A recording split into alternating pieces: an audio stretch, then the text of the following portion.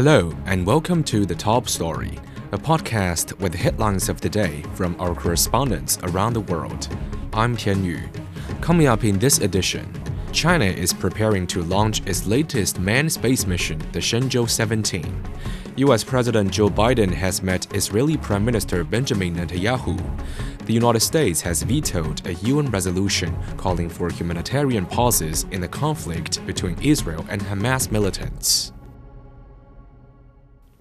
We begin with China's planned launch of its latest manned space mission. Preparations are well underway for the launch of the Shenzhou-17 later this month. According to the China Manned Space Agency, the spacecraft and the Long March carrier rocket have arrived at the launch site in northwest China. The launch is scheduled in the coming days. Wu Lei has more. In the next few days, the Long March 2F rocket as well as the Shenzhou-17 crewed spacecraft will be having some pre-launch tests, and another 3 technauts will take the Shenzhou-17 spacecraft to enter the space and dock with China's space station, Tiangong Space Station. And the Shenzhou-17 crew will have a reunite and crew over with the Shenzhou-16 crew. And we know that this Shenzhou-17 crew mission will have a space walk and take several space experiments inside the space station. And it's very important for the Tiangong Space Station experiments. And we know the Shenzhou-16 crew was launched in May this year, and they have been staying in China's Tiangong Space Station for about 5 months. And they are expected to return to Earth in the next few days. That was Wu Lei on China's scheduled launch of the Shenzhou-17 manned spacecraft. Beijing has hosted the 3rd Belt and Road Forum for International Cooperation, marking the 10th anniversary of the BRI. Guests from over 140 countries and 30 international organizations attended the event. In his keynote speech, Chinese President Xi Jinping outlined the future of the initiative. Dong Xue has this report. It has been 10 years since China launched the ambitious infrastructure and investment project stretching across the globe.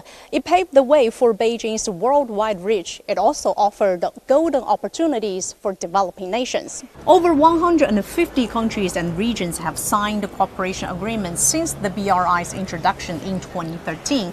Official data says the initiative has created more than 420,000 jobs globally, lifting 40 million people out of poverty. The BRI spans a wide range of projects, including railways, roads, ports, power stations, schools, and hospitals. In opening remarks for the forum, President Xi said the BRI reaching its 10th year marks a crucial turning point, as Beijing is now focusing on more environmentally friendly and sustainable projects. This includes 8 key areas for high-quality cooperation, from building a comprehensive Belt and Road connectivity network and promoting green development to advancing scientific and technological innovation. One recent example is the launch of a high-speed railway in Indonesia, Southeast Asia's first ever bullet train. The line connects Jakarta to Bandung, reducing travel time while boosting regional economic connectivity. China is also making environmental commitments, pledging to stop building coal power plants overseas while encouraging green transition projects in partnership with the BRI countries. This includes wind and solar farms, as well as factories for electrical vehicle batteries. As of today, the BRI spans 3 continents, involving over 150 countries and regions, 2/3 of the world's population, and 40% of global GDP. The Belt is a network of overland routes running across Central and South Asia, the Middle East, and Europe. The road is made up of maritime lanes connecting China to Southeast Asia, Africa, and Europe.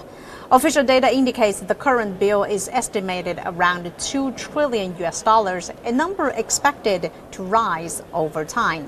In President Xi's address, the Chinese leader said that Beijing would prioritize the high-quality Belt and Road projects in the future.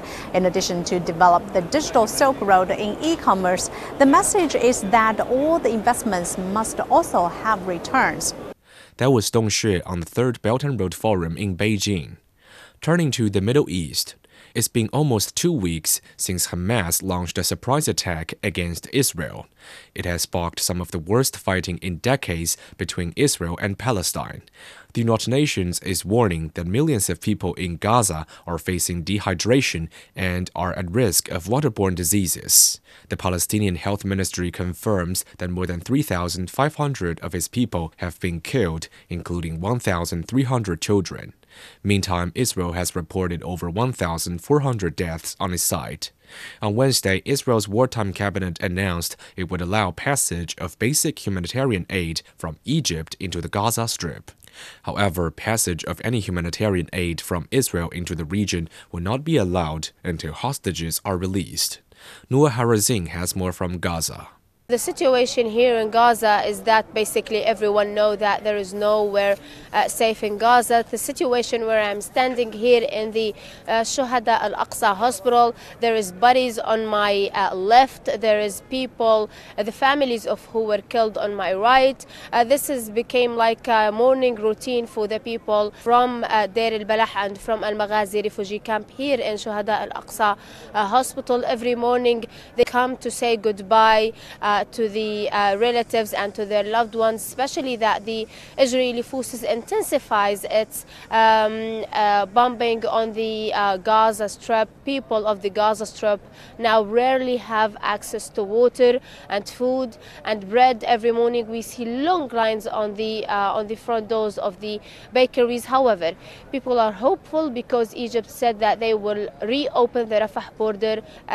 However, we, even journalists and the people on the ground, would not believe anything until we see with our own eyes, because previously on the previous days there have been unconfirmed news from the Egyptian side, from the Palestinian side, from the Israeli side that maybe the Rafah border will be open to allow the medical aid into the Gaza Strip. However, for now we are waiting.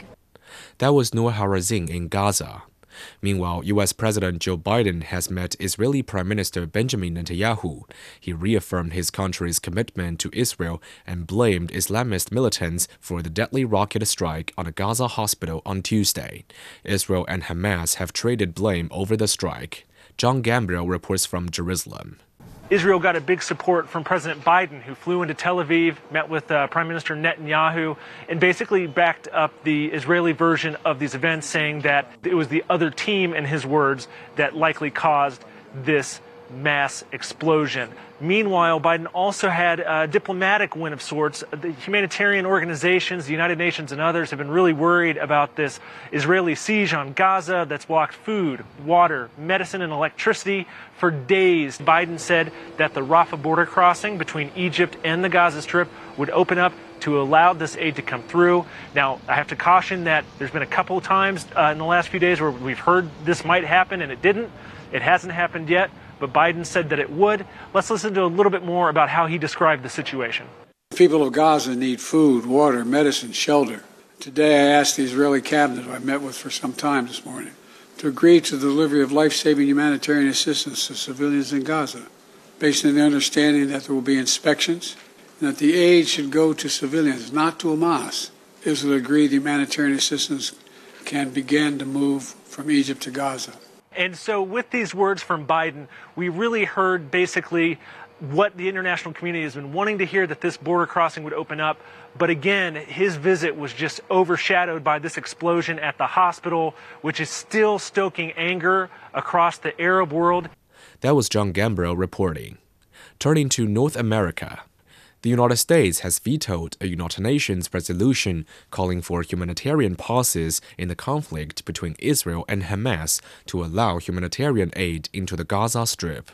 The U.S. said the proposal did not sufficiently recognize Israel's right to self-defense. However, several countries, including Russia and China, have rejected the U.S. move. Sally Patterson reports. The United Nations Security Council meeting got underway as US President Joe Biden was in Israel.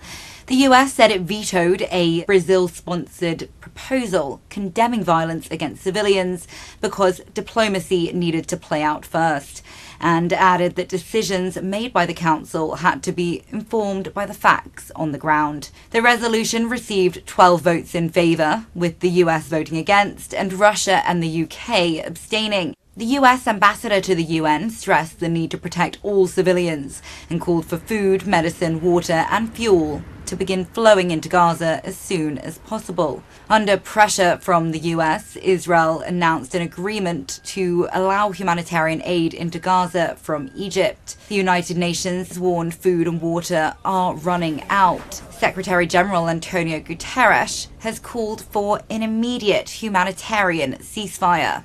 Russia criticised the US and its allies for not passing the resolution. China said it was disappointed the resolution was not adopted. That was Sally Patterson reporting. Recapping today's headlines.